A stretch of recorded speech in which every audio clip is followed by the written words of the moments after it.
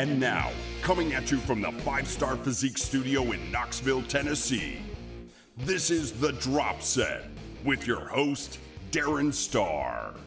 Good morning, everybody, and welcome. Episode 135 here, Friday morning. It is currently, can anybody guess? It is 7:05 a.m. Eastern Standard Time on Friday, August 16th. How's everybody doing? Thank you for joining me. Thank you for being here. I took Monday off. Why? I have no excuse other than I'm a little lazy, and also I didn't really have much to talk about. I was working on a little segment that I'm going to do today, so I've actually got a pretty. This is unusual. I don't usually say this. A pretty cool episode planned, I think. Planned? What? Yeah, I actually planned something out here. I have an outline in front of me and everything. Go figure. Will wonders never cease? So I don't know how cool it is. There's one particular thing that will probably find its way into a blog post as well, something that has been on my mind for a while. And I will tell you right now, it is going to be a pretty boring segment full of things that are not very sexy, a whole lot of advice that's really easy to ignore, and is also mission critical.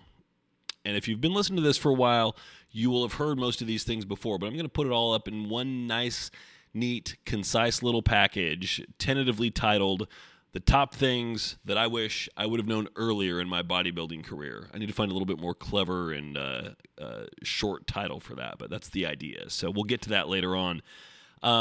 First things first, I wanted to say good luck to my client Jessica, who will be competing tomorrow in her first show doing figure. Coming in really lean. Pretty happy with that. If you've seen her on Instagram, I've shared a couple of her things. You could follow her directly. Her conditioning is on point. I'm excited to see what happens here. What is her Instagram handle? What is it? Jess_B_lifter is how you can find her. So you can check her out on Instagram. Worth a follow for sure. So good luck to her tomorrow. I am doing something very unusual, which is I am sitting here recording this podcast while I actually have my inbox up on my other monitor. Usually I hide that so I'm not distracted, but I am expecting her Friday peak week update any moment now, and so I need to catch that as soon as it comes in and give her marching orders for the day. So I've got her plan already pulled up. I kind of know what to expect, but I just want to see things. And the way I do it for peak week is pretty laid back. I always tell people that if you've made it to peak week, you've done all the hard stuff. And now all you have to do is keep your anxiety and your stress levels low, follow the orders, and just do what I ask you to do, which is not going to be anything too hard.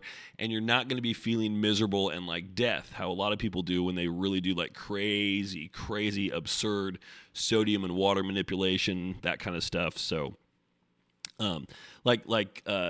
usually, so we'll spike up water a little bit, and then we'll taper it down to the point where it's a little lower than normal, but it's not like, you get 10 ounces of water today or anything like that. Show day, we keep it tight and minimal, but that's for one day. That's the day of the show. So, and still, minimal is not zero, just minimal. Just as much as you need to keep from getting really uncomfortable, but not really much more than that. The food is pretty easy. Typically we'll carb up towards the end of the week. Jess actually started carbing up on Wednesday. And so yesterday was her second day of carbs, where we increased things a little bit over Wednesday. And today, I suspect, depending on what I see from her here shortly, I suspect we'll probably do more of the same. It just kind of depends. A lot of people will say, well, here's what you do for peak week. And you do this, and you do this, and you do this. And I'm like, you really kind of have to watch and listen to your body. So what I do for peak week is I will send Sunday leading into the Monday of the show. So Sunday is when we do our final check-in and update. And at that point, I will say, here's the forecast for the week. Here's what I expect you to do on Monday, on Tuesday, on Wednesday, on Thursday, on Friday, and on show day, assuming it's a Saturday show, with regards to all of your cardio, all of your lifting, your water intake, your sodium, your food. But I also say all of those things are subject to change. So we're going to check in every day. We're going to look at photos every day. I'm going to ask you some questions about how things are feeling every day. And we're going to play it by ear. So this is tentatively what I expect to have happen, which is useful. So when it comes to food prep, etc. You've got an idea, you can plan ahead a little bit. But I don't make any promises like, yes, this is what's going to happen. Like, this is what I suspect has a good probability of happening. But have extra carbs at the ready. Have your meals prepared in such a way that we can pull carbs out or add them very easily, because we may want to, and just be ready for cardio adjustments, etc. So, that's why I'm watching my inbox right now, just because I know when she sends that in, like, I want to be able to get back to her pretty much immediately with whatever her marching orders are, if they're modified from the day at all. So, especially today, because today, Friday, for most everybody is also a travel day. Getting to the show, getting checked in, getting your tan, all that stuff. So often it involves an early start. So now the benefit here is she's a couple hours behind me. So I get a little bit of a head start on the day. I've actually been up for a couple of hours already. So anyway, all that to say, good luck to Jessica. So I did something unusual this morning, and I don't know about unusual, but I saw for some reason, my primary form of entertainment these days is YouTube. There are a handful of YouTube channels that I subscribe to that I just absolutely, a lot of them are musical related. So, like just general music industry stuff, recording techniques and tactics, some guitar technique as well. I've been kind of trying to brush up on that, and some drum technique also. Strangely, nothing piano related. I could care less, even though that's my main instrument, but it's like, whatever. So, it popped up in my feed, though, this episode of Joe Rogan's podcast, which I guess it's primarily a podcast, but he puts them on YouTube as well. So he has, they're clearly, it's a multi-camera setup, so it's professionally done, of course. It's not like what would happen if I put my podcast up on YouTube, which I have done before with, what's the right word? Shitty results. I mean, it looks lousy. I am not performing at all, and the production is terrible to non-existent, actually. So, I mean, first of all, kudos to him for having a team behind him that can actually put out a quality product, which is great. So, as I understand it, he has got one of, if not the most popular podcast, at least in the United States. Huge following, and I have never heard an episode or watched it or anything like that. But I saw the episode where he had Maynard James Keenan from Tool on. I'm like, well, I'm gonna watch that. It was an hour and 45 minutes. I tell you what, I made it about 5 minutes in, and then I started skipping around. I'm like, it takes a special talent to make an interview with Maynard boring. Because, the guy is not necessarily the most dynamic, bubbly personality in the world. I'm talking about Maynard here. But he is an endlessly fascinating character. And from what I saw about Joe Rogan in this is that he is possibly one of the worst high-profile interviewers I have ever seen. What I did, I watched it for a little bit, and then I just started skipping around, and the entire interview seemed to be just him talking about himself and telling stories and asking stupid-ass questions. It was monumentally frustrating because Maynard just doesn't come out of his wine cellar very often to give an interview, especially on a platform like that. So I was like, oh my God, what's this going to be? Oh, it's an hour and 45 minutes of the host talking about himself. Oh my God, it was so frustrating. So I don't know, if you watch that interview, so I've done a little bit of study on like interview techniques just because I always imagined that this podcast would be a platform for doing a lot more of those, and it hasn't panned out that way, and I'm okay with that. I would love to, but at the same time, scheduling interviews is, man, my schedule is really busy as it is, and it's working in additional interviews, and then also just doing it myself and the tech challenges of it. It's like, oh man, making it sound good, making it interesting is one thing, but making it sound good. And I've gotten some feedback from people like, oh, that interview was good, but I had a tough time hearing it. I'm like, yeah, there's only so much I can do on a phone connection there. So I know there are other ways to do it, but I have not had any luck getting those to work. So at any rate, I've done a little bit of research into interview techniques, and all I can say is that broke all the rules of what a good interview should be. And it's not about being a rule breaker, it's about being a shitty interviewer. It was really, really terrible. And maybe it was a bad representation of what he's like on a typical day, because that was awful. So there's my ringing endorsement for that podcast. So to that end, also, I'm looking at my own analytics here for like how many listens each episode gets, and like, okay, first of all, I realize this is not the most fascinating thing to listen to in the world. It could get your attention for a little bit, maybe. Every now and then I have a little gem. Maybe you find it a little humorous. I don't know. Maybe you're laughing at me more than with me. Honestly, I'm okay with that. Doesn't bother me either way. But on average, the typical number of plays that I get per episode, they're kind of low, and it's kind of like I should probably do something about that. So I have reached out to a marketing consultant that I've used before who did some great stuff with my website just to see if they can help me with increasing the reach of the podcast here. So what's that going to mean for you, the listener? Nothing, except that if all goes well, I will not be playing every voicemail that gets called in because there will be so many of them. I'll have the ability to pick and choose, which just means, hey, step up your questions. So on that note, we do have a message here. So just one this week, just one, but this comes from a good friend of mine. So without further ado, let's hear it. Hey, Darren, it's Brian from Louisiana. Man, I have a question about the barbell back squat. So let me paint a picture for you. You're trying to follow your coach's short rest times to a T. You've got the bar loaded up with your final set. RPE is going to be around a 9.4. You get set up, about to get started, and your Pandora radio station is interrupted by a damn advertisement. I know there's no way you can lift that much weight listening to somebody tell you how to buy a used car through a vending machine or what antifungal foot cream is going to cure your gingivitis. If I pull my headphones out, I'm going to have to listen to the Sugar Plum Fairy music coming over the gym speakers, 3 different people talking on their cell phones, and as soon as the vultures in the corner see me drop them, they're going to run over and ask what kind of protein powder you should be taking. So do you push through and just try to, man up and work through it, or don't tell your coach that you took an extra 1 minute of rest time? I don't know what to do. My cortisol levels are going up thinking about it. I got to go. Oh, Brian, I love it. That's great. So there's a lot of things to unpack there.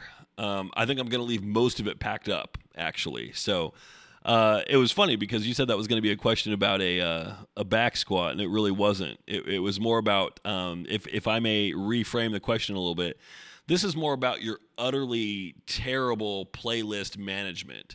And the fact also that you're using the free version of Pandora for music. What? Are you kidding me? Man. That's the cheap way out, buddy. That's so. Yeah, actually, I'm turning around. I'm not so worried about the vultures. I'm judging you here. Yeah, you should never go into the gym using the free version of Pandora. Actually, I mean, I will take this to the grave. Pandora is terrible as a music service. It just sucks.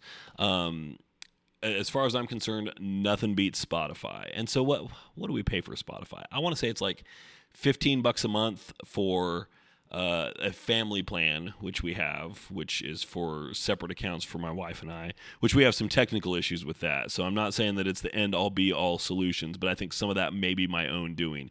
Quick aside here, that this is what happens to me sometimes. So just to show you that my recommendation here is not foolproof, but I know there are ways around it. It's just, it comes up so infrequently, I've not bothered to look into it. So we do share like a billing account, but we have our own separate accounts. Now we'd have, I can't say her name because then she'll start listening to me. We have one of those Amazon Echo speakers that you say the name and it activates, but she's sitting 3 feet away from my desk. So if I say her name, then she's going to start, spitting weather forecasts back at me or whatever. I can't have that. So we use her to play music throughout the house sometimes. And unfortunately, it's tied into my Spotify account. So like we have a shared joint billing account, but then I have my individual account and my wife has hers as well. Well, the Echo speaker is tied into mine. Which, okay, all well and good, except if I'm in the gym and I'm rocking out to some Meshuggah, and then my wife is here like on a Saturday or something, and she's cleaning the house and she wants some Ella Fitzgerald, yeah, guess what? That's going to start piping in through my headphones in the gym, which that'll take you off your game a little bit. I like some Ella Fitzgerald, but she is not workout music. No, she's great house cleaning music. But no, or sometimes if, my wife is kind of stressed, she'll put on some like meditation music. So like mid set, boom, here it comes. It's like, cloud-based meditation. I'm like, no. What? So anyway, that happens pretty rarely, but nonetheless, it has happened a few times, and it's been kind of funny. So that would be like my equivalent of what you're experiencing here. So that has nothing that I can control. However, I mean, I could fix the issue technically. What I'd probably do is make it so that our Spotify account or our Echo plays through her Spotify account instead of mine. That would fix it. Have I taken the time to do that? No, I haven't. So there's your solution. Anyway, all that to say, what you need to do is get a better app for checking out music. So Spotify is my recommendation. It's ad-free. And then also the other thing is clearly what you need is some progressive rock. You need some bands that put out songs that are 15, 20, 25 minutes long, because then you have this problem less frequently where there's interruptions or breaks between tunes. So that would be another recommendation. So one thing I did here in my, I'm really feeling it right now. I did legs on Wednesday, and this was a new leg workout for me. And one of the things on here was machine adduction, the squeezy together one, not the pull apart one. So adductors, and I think guys can really relate to this, because as guys, we typically will hit adductors less frequently. And so every time you hit them, it's like the first time you've trained calves after having not touched them in 4 years. Where right now, it feels like the adductors are not so much muscle, but they're like pieces of rebar that just have no flex and no movement at all. Like I'm just sitting here in my chair, and I can feel the tension going throughout it. When I stand up, there's going to be a whole lot of cursing that happens, and not just because I'm old, but because they are going to be super stiff and just not move. Like waking up this morning and crawling out of bed for the first time, ooh, that was a painful experience. That was bad. So, anyway, I had a few sets of adduction to do, and the way that my coach programmed it in is, like 3 sets of 15, and then 1 set a minute and a half long, just at the same weight. Just make it happen however you can. Cheat with your hands, take a break here and there, partial reps, whatever, but just, keep moving and keep repping things out for a full minute and a half at the same weight that you were hitting 15 reps at. So I'm like, ooh, okay. So what did I do? I'm like, I need to have just the right music for this. And so I pulled up like the final 2.5 minutes of Lateralis by Tool, because nothing makes my blood boil in a good way quite like the end of that song. So I think, if you're looking at about an RPE of 9.4 for a set of squats, you can't just casually go into it and be like, okay, well, this song by the Red Hot Chili Peppers that's playing right now, that'll do the trick. No, you got to have like your go-to money song. So that would be a good question, actually. Here is a question. I'd love to get some feedback on this. So you can email these in. You can message me via Instagram or call it in and tell me why. I would love to know what your money songs are. Like, okay, it's life or death in the gym, and you have got to hit a PR on something, or you've loaded up the bar with something, and you've got to go to absolute failure, and you know you're good for about 12 or 13 reps. You want to hit 15, but man, if you could hit somewhere between 17 and 20, that would be even better. So that's really going to be pushing the boundaries. What do you put on? What are you listening to, and why? So that I would love to hear some feedback on that, actually. So tell me on that one. For me, I'll give you my why behind Lateralis. First of all, have you ever heard that song? If not, that would explain why your curiosity as to why. So if you have heard it, you will understand. But the end of that section, it's a polyrhythmic jam, which is kind of funny because the guitars and the bass are playing in 4/4 while the drums are playing in 3/4 underneath that. So there's this tension that gets created from that where everything seems a little out of line in a chaotic but yet perfectly precise way. It's great. The vocals are awesome. The guitar riff is just like massively chuggy. The drum beat is amazing. And it's just one of those things where I'm not a violent guy, but I listen to that. I'm like, I have to punch something right now. It gets that thing deep inside. I don't know what it is, but there's just, it triggers it in some way. And so whenever I need to do something, like if somebody got partially run over on the street and they needed somebody to lift a car off of them, I would say, hold on a second, let me put that song on, and I'll get to it. And, there might be a good chance of success there. So I had this, so I've been doing this thing lately where I plug in show notes, and I break down like by times what I'm talking about. So like here 000 today was intro, and then when this question started, it was 11 minutes and 10, and I just wrote in squat because, Brian, that's what you said your thing was about. Not so much though, not about a squat at all. I'm going to say I'm going to change that so it says gym music foibles. Because that is much more appropriate. So a quick note here at 2040. A very, very brief get well message to my coach, Lainey Hart, who she actually went in for surgery on, I think it was Monday of this week. So earlier this year, she won the pro show in Shreveport, women's physique, and so she got her automatic Olympia qualification from that, and so she had been in prep for that, had to pull the plug on it for medical reasons, and she had to go in for surgery.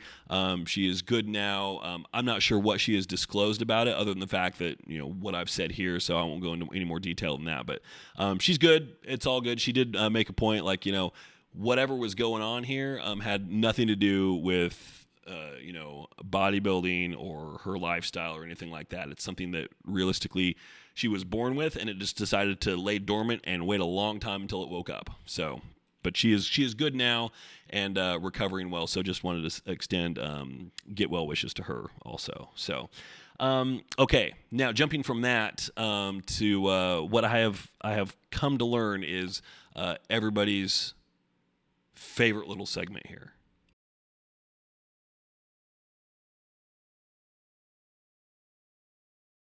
Yes. So this is a shirt that I need. I need a shirt with a slogan that says, practice situational awareness. How would you define situational awareness? I would define it as nothing more sophisticated than being mindful of your surroundings. So let me paint a picture for you. Oh, this is really difficult to talk about. Because once again, I'm getting triggered. Boy, I don't even know how to start this. I'm so absolutely flabbergasted by just the collective stupidity of some segments of humanity. It boggles my mind. So have you ever in your life noticed that on some buildings out there, there's an entrance to these buildings, and it consists of two doors. There's one on the left, and there's one on the right. In some of these buildings, there are actually two layers to these doors. Like there's an outer door and then an inner door. Often both of those are double doors as well. For some reason, people seem to think it's okay to stand in front of those doors, so that either if I'm on the outside trying to walk in, they are blocking it, and they're just standing there in front of a fucking door, which, to be clear, is designed to move and is not a window that you could stand in front of and arguably have an excuse for that. But standing in front of a door so that I'm going to walk up behind you and say, excuse me, with a really irritated sound in my voice, meaning like, why are you standing in front of a door, you damn moron? What is wrong with you? Or also, there is the whole, okay, I am approaching, I think the general convention here is when you approach double doors, you grab the one on the right, usually. Why is that? I guess most of society is right-handed. I am not. Nonetheless, I still reach for a door with my right hand. I open it. I walk through the right door. Now, if there's somebody coming out, there's, for some reason, I approach a door and start to reach for it, and instead of pushing the door open on their right, they wait for me to open the door, and then they come out through the one that I just opened. I didn't open this for you. You've got your own door. It's right there. Push on that one. You go out there. Now, I am not a jerk. I'm fine with opening the door for people. But you know what I'm a fan of? Protocol. We go in the door on the right-hand side. I think a lot of it's because, a lot of our things in society are on the right. We drive on the right, so, we then automatically will gravitate towards the door on the right. It just makes sense. But I've got my door. Use it. Don't use mine. I'm not opening it for you. I'd be happy to, but that's not how this works. It's like when you this is a different tangent. This could end up being like a 20-minute pet peeve segment because I have a feeling that every one of these is going to cascade into something else. I'm already off topic here. I didn't even plan on discussing the door thing. It's like when you're driving down the street and a car in front of you stops for no apparent reason other than to let somebody cross the street when there's no crosswalk. I have stuck my head out of the window and yelled at people before. Like, don't do that. I know you're trying to be nice, but when there's no crosswalk, people are definitely not expecting the car in front of them to stop. So your effort to do something nice for this person who's trying to cross the street is putting people at risk. Because I'm not expecting, I'm going 45 miles an hour, slam on the brakes because some dipshit in front of me has decided to be the good guy and let somebody cross the street when they're not even close to a crosswalk. That isn't being nice. That's not even really being stupid. It's being extremely dangerous. So once again, there is a way that things are supposed to work. You want to cross the street, you go to a damn crosswalk. And other than that, you don't have to stop as a car. Not only do you not have to, but you really shouldn't stop because other traffic is not expecting you to because they don't have any reason to expect you to stop. So anyway, you use the right door, that kind of stuff. So anyway, back to situational awareness. So the dumbass is standing in front of the door. That's one problem. But like you're driving through the grocery store, I need to come up with some terminology here. So I wonder if there is like some kind of civil design instruction manual online. I'm going to Google here. Google auto-completes it, so this might be the weirdest thing I've ever typed into Google. Parking lot terminology. And there's a diagram here. Is it labeled with things? This is hilarious. Parking lot, Wikipedia.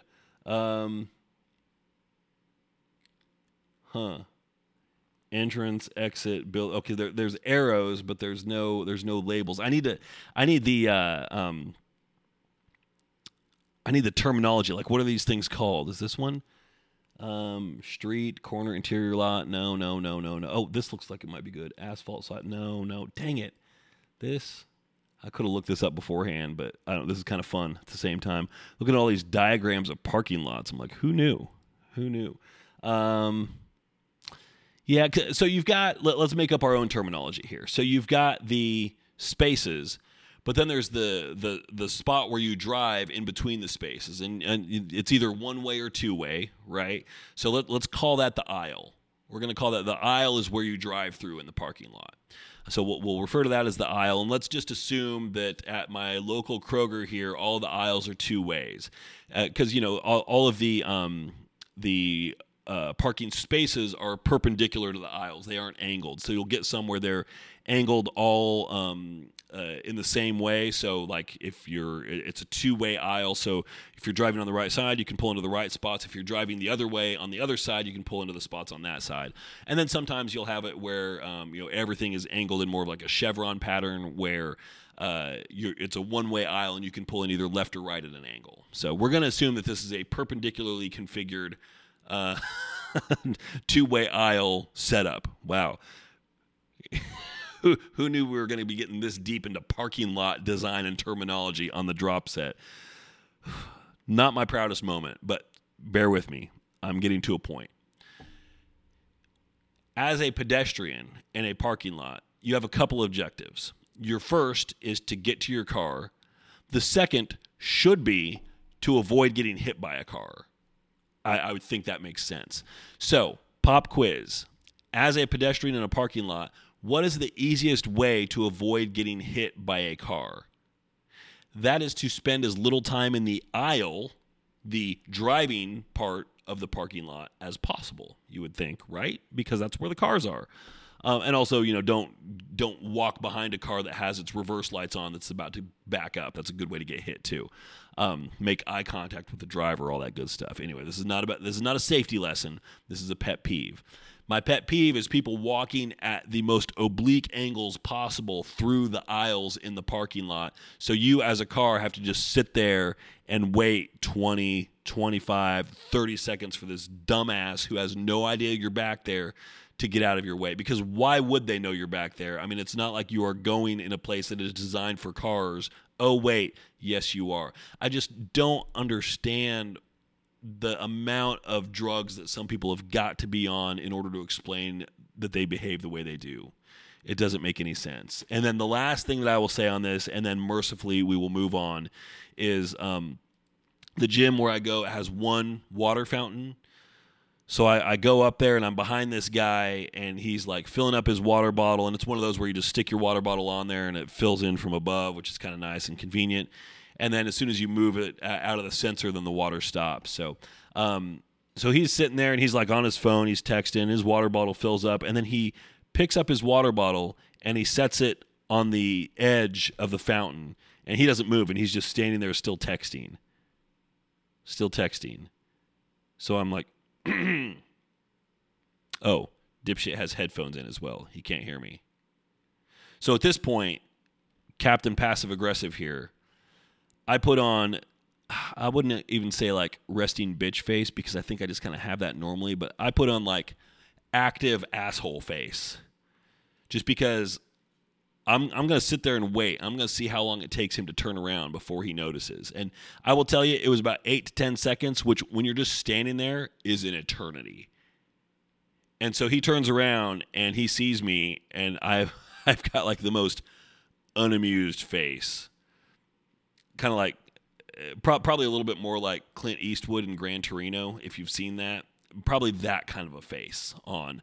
And it looks like I might be, it was probably a good thing I didn't have a shotgun. Because, oh my God. I just don't understand. I mean, this gym has one water fountain, and that's it.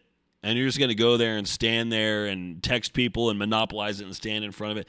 Practice situational awareness. Okay, I did not expect that to go on for quite as long as it did, but I tell you, I was just not okay. I was not okay with it. I'm still not okay with it. I'm still not. So, okay, that was 10 minutes. Okay, so let's dig into the meat and potatoes of this week. Now that we're 32 minutes in. So, the top things in bodybuilding that I wish I would have known earlier. So, and my tagline for this was boring, unsexy, easy to ignore advice that can change your life. And that's the thing. I mean, you've heard a lot of this stuff before. It's like somebody saying, eat your veggies, brush your teeth. You're like, yeah, I know all that shit. I'm like, yeah, well, okay, that's also how you be healthy. So I know it's stuff that you have heard before, but we're going to dig in and we're going to explain some of this stuff too and try to make it all make a little bit more sense. And maybe if you're not doing these things, I can make a compelling argument as to why you should. So the first one of these, progressive overload matters. I think the argument against this, because this has been, legit science for decades. This is nothing earth-shattering here. I'm not breaking any news here. You want to grow, you have to, over time, force your body to do more than it is accustomed to. That's how you make it changed. What does that mean? That means progressive overload. We've talked about that before. If you go to my website, 5starphysique.com, and click on blog, the first post up there still, as of this recording on August 16th, is still Progressive Overload Explained, how to do it, how to make it happen. And it includes a lot of examples from my own logbook. We've talked about this here before as well. So I think the argument against progressive overload is when you look at, your bodybuilding heroes and icons, you don't, especially in like YouTube videos, you don't see them making notes in their logbook or anything like that. So there's this this feeling that has developed that intuitive lifting is kind of the norm and works for everybody. I would make the argument that your top tier, world-class bodybuilders are not the people that you should be looking to for advice, because more often than not, what works for them is not going to work for you. if it did, you would be looking like that.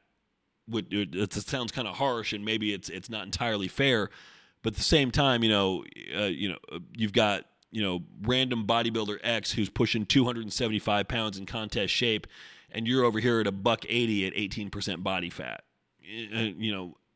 You're occupying different worlds, and so to think that the rules that he is following are going to apply to you, and that you can follow those same rules and get results that are going to work is just not true. And so it may at some time, but also when you're first starting out, follow the rules. And the one of the cardinal rules of bodybuilding in the gym is progressive overload works. So yes, be a nerd.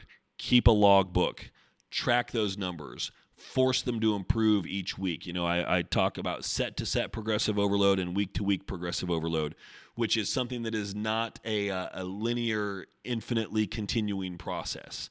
It's something that, it's like with powerlifting. You want to improve your squat by 10 pounds a week. Okay, well, great. That does not mean you're going to improve your squat by 500 pounds in a year.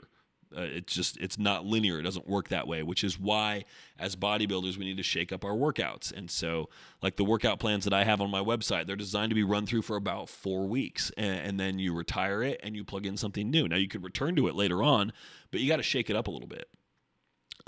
Change up some variables, change up some exercises, the order of things, volume, rep counts, intensifying techniques, that kind of stuff. So, but forcing progressive overload on the same plan over the course of 4 weeks, very doable. And the other thing, and I've encountered a lot of resistance from this, from a lot of, I think I can classify most of them as being former clients. It's just like, yeah, I don't want to do the same thing for 4 weeks in a row. I get bored. I've got to change it up. I'm like, no, you don't. And that is why you're lacking in development, because you think that you have the skill level and the to be able to lift intuitively, and you don't. And if you're getting bored by doing the same thing more than 1 or 2 weeks in a row, that's on you, and you got to get over that. You got to fix that. And the solution is not to continue shaking things up and doing things differently every week, but to dig in on how you're doing things. Every lift, every exercise is a skill. Are you telling me that you're so advanced that you'd have no more room for skill development? Really, you don't need to practice these things anymore? Because basically, when you go in the gym to quote-unquote train, you're practicing. You're practicing your execution at every movement. And so to think that you've got it all dialed in and you're just perfect on everything, I mean, I will I have not done this before, but I'm a little bit more confident right now. But if I encountered somebody that brought that mentality to me, I would either not work with them or I would knock that shit down real fast. And sometimes you've got to be harsh with people and say, look, if you really understood how to train your body effectively, you would not be in a position where you're looking for a coach and you're trying to put on 40 pounds of muscle because you would already have those 40 pounds. So, let's be realistic here. Part of hiring a coach is being coachable and knowing what you don't know and being willing to learn. So, you gotta stick with something for a little while, and give it a chance and force that progressive overload. Keep those logs as well. Number 2, food flexibility is a real thing, which means, yeah, your food doesn't have to be boring. It doesn't have to be the same all the time. There are no forbidden foods. There are certainly things that I would avoid. I'd avoid a lot of high sugar stuff, especially at certain times of the day, but when you've got your carb-heavy meals around training time, you can work in a little bit of this and that here and there. It doesn't have to be all clean. What I want people to focus on, and we'll get to this a little bit later, is just avoiding things that make you feel not good, at least on the regular. Like I love Oreos, and I have enough carbs in my post-workout allowance right now where I could work in some Oreos. I also know if I eat that many, I kind of feel like shit. So therefore I don't do it, and I stick with a carb source that I feel better with. So instead of Oreos, what do I have? I have Lucky Charms, because I could eat a mountain of Lucky Charms and still feel totally fine. It's just something about Oreos. I don't know what it is. It's not the sugar content necessarily, because it's not like Lucky Charms are low in sugar or anything like that. But I don't know, there's just something about it where if I eat enough of them, I just kind of feel a little sick, which is not a good thing. As bodybuilders, we need to be concerned with how our body is functioning overall. And so if you are deliberately making yourself sick through your food choices on a regular basis, that's certainly not a good thing. But food flexibility is legit, and food flavor is legit. So the best meal plan is one that is appealing and feels sustainable. So it's a reasonable amount of work in meal prep to be able to sustain it long term, and it's tasty enough that it makes you want to keep coming back. And then also, you're not afraid to incorporate a little bit of macronutrient flexibility and freedom.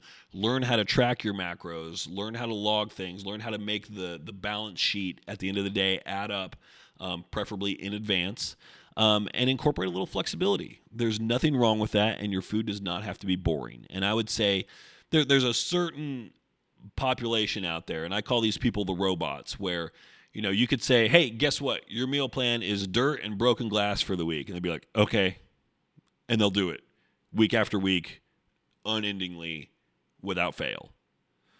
Those people are, this is a technical term, those people are fucking weird. They're also a minority. I am not one of those people. I need my food to taste good. I don't need a ton of variety, but like I'm using this meal plan service right now, and their menu changes every week, and I'm enjoying that. So it does require me to do a little bit more work on the macronutrient balance sheets to make sure that things add up. And like I mentioned before, I'm using my daily average macro planner, so I'm not worrying about each day hitting the totals exactly, but as long as the daily averages for the week add up to exactly where my daily total should be, then I'm good with that. So food flexibility is a real thing, but also, give yourself a little consistency as well. Don't feel, and this is where the pendulum swings too far the other way. A lot of people who do macronutrient-based diets will overdo it, and it's different every day, and their precision suffers as a result of that. So, basically, if you wake up for the day and you don't have a plan in place that hits your numerical targets precisely, you've kind of failed yourself already. Number 3, I blame Ronnie Coleman for this one. Low-intensity cardio is a waste of time. So this is also known as LISS, L-I-S-S, low-intensity steady state. It is a thing that should not exist in bodybuilding. Low-intensity cardio, you know what that is? That's called being lazy. So, and because there's countless stories and videos out there of Ronnie Coleman walking at like 2.8 miles per hour on an incline treadmill, well, guess what? I mean, for him, when you weigh that much, that probably wasn't very low intensity. Carrying around that much mass, that's probably pretty hard. But it's not going to work for you. It's not going to work for me. Cardio, you've got to work. You've got to sweat. You've got to put in the effort. Another thing is that for some reason, cardio machines are still being printed with this stuff about your heart rate zone and your target fat burning zone, et cetera, and you just got to know that that's all bullshit. What you need to do is work. You need to be able to define, so we can define low intensity, which is not working hard enough. We can define max intensity, which is, if you're asking like, is this max intensity? Then the answer is no. You'll know it when you get there. That's going hard. And it's not something where I need to say, well, here's what your heart rate should be. It's like, if we're going high intensity, interpret that as being max intensity, you will know when you're there. And if you have to ask, that means you're not there. Moderate intensity is somewhere in the middle of that, probably a little towards the higher end than the lower end. So you should be working hard, but it should feel sustainable. You should not be enjoying yourself, but you shouldn't be in sheer agony at the same time. Max intensity is about agony. So those are how I define things: low, moderate, high intensity. Moderate and high are the only areas where we need to be playing around with when it comes to cardio. There's just no call for low intensity steady state cardio under any circumstance. So unless you're injured or recovering from surgery or something like that.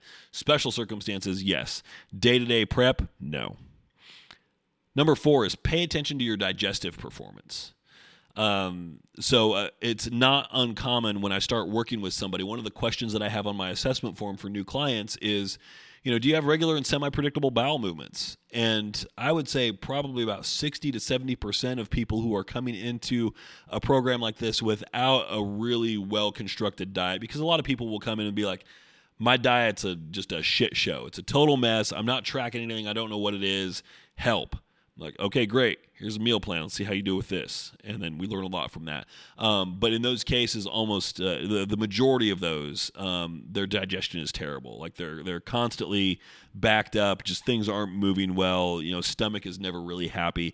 all that stuff matters. If we want to get your body in a more optimal condition, the stomach is the gateway to the body for everything that you put into it. So you've got to make sure that your digestive performance is good. That does not necessarily mean using a bunch of supplements or anything like that. I'm not advocating for taking an expensive probiotic. It can't hurt.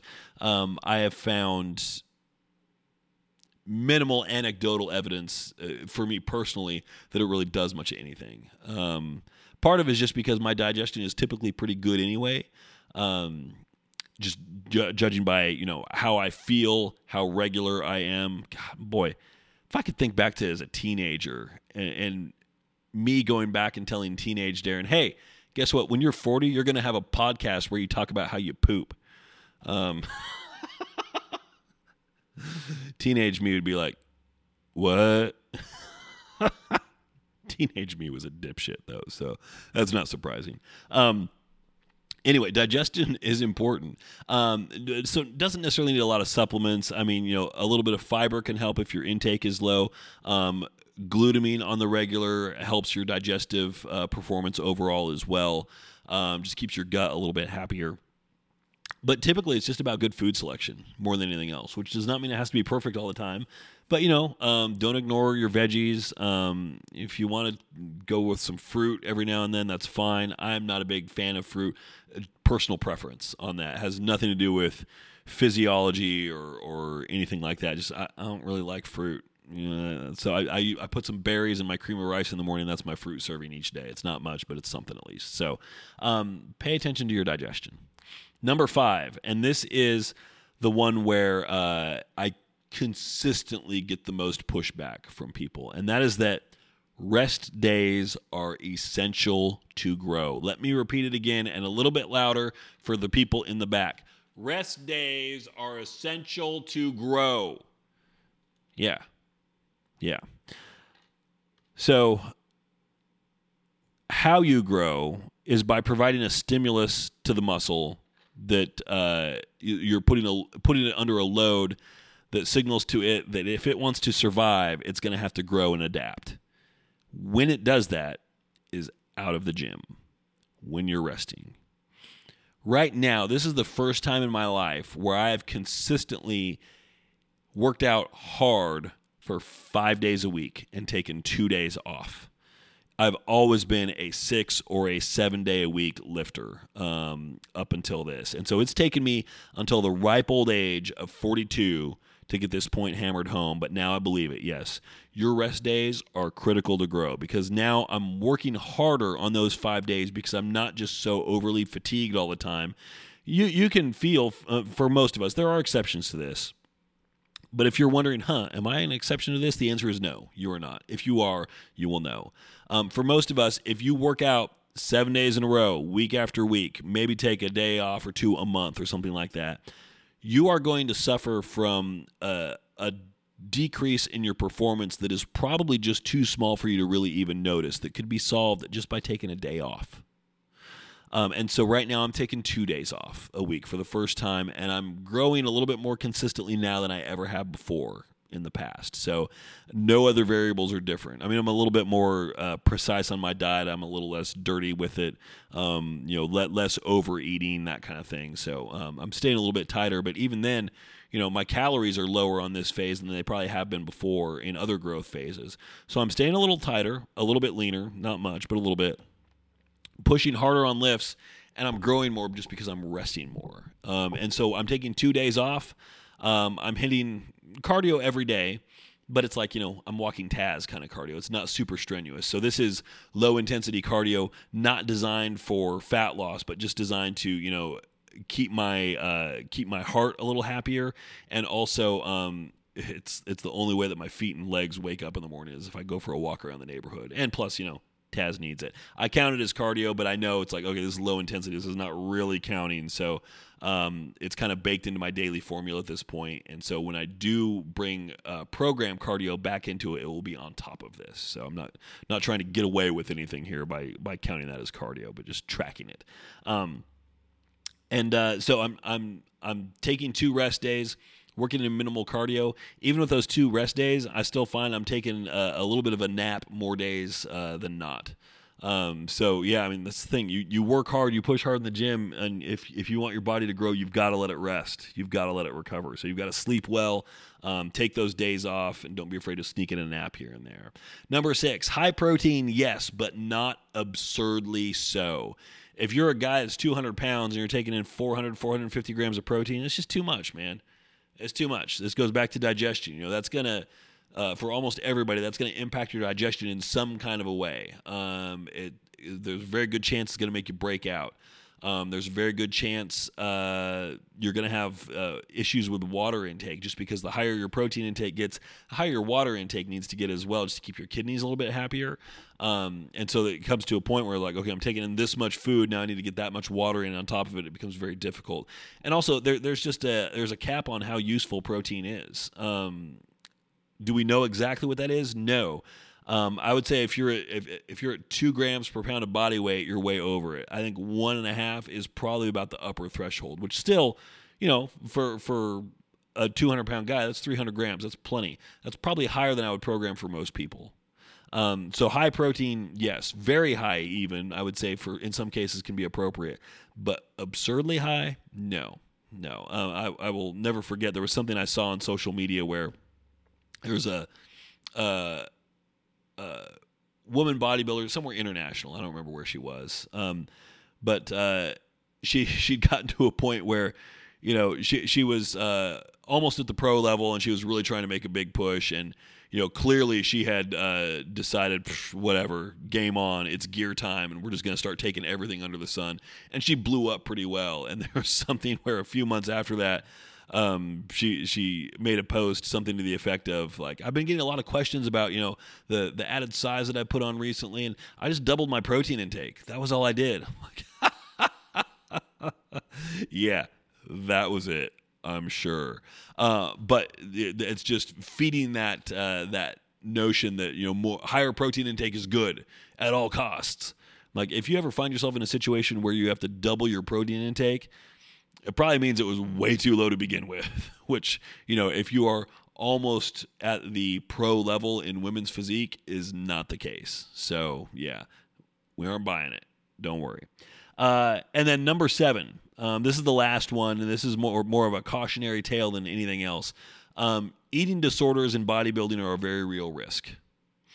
And I think it is helpful for everybody to program in some balance and allow yourself in a programmed way to be imperfect.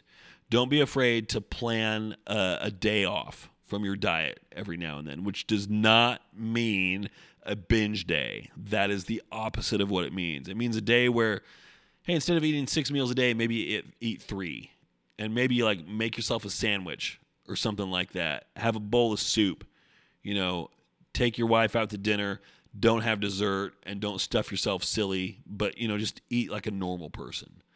That is okay. I would also say, excuse me, if you are in a place where you've got a lot of body weight to lose, first of all, taking the slow path isn't necessarily a bad idea, but if I was coaching you, I'd feel comfortable pushing you harder and be like, no, we don't need a day like that.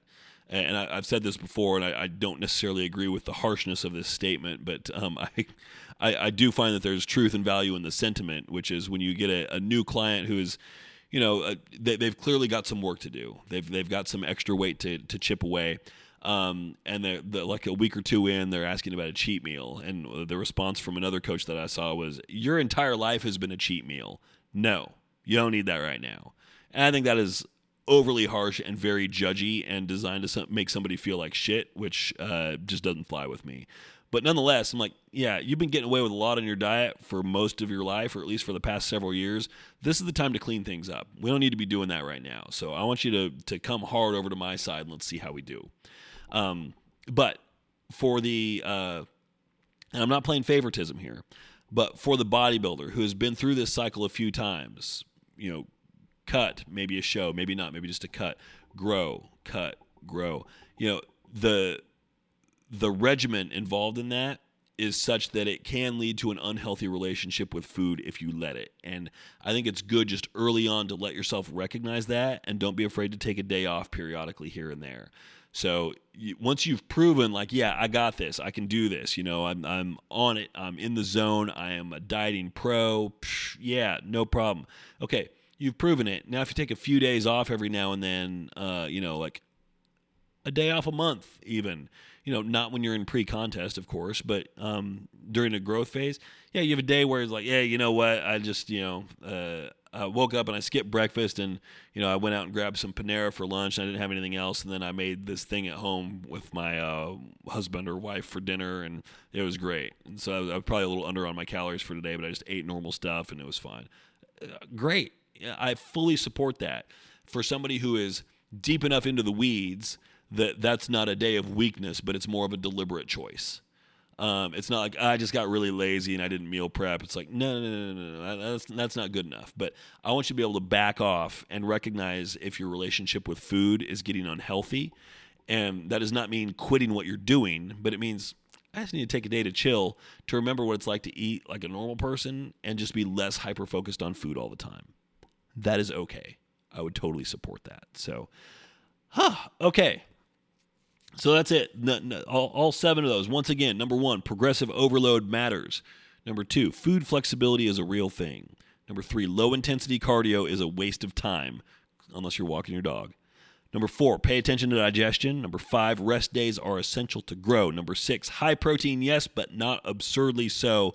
And then number 7, eating disorders are a very real risk. Top things I wish I would have known earlier in my bodybuilding life. There you go. So, I'm tired. I'm hungry. I'm going to go eat, and then I'm going to go train back.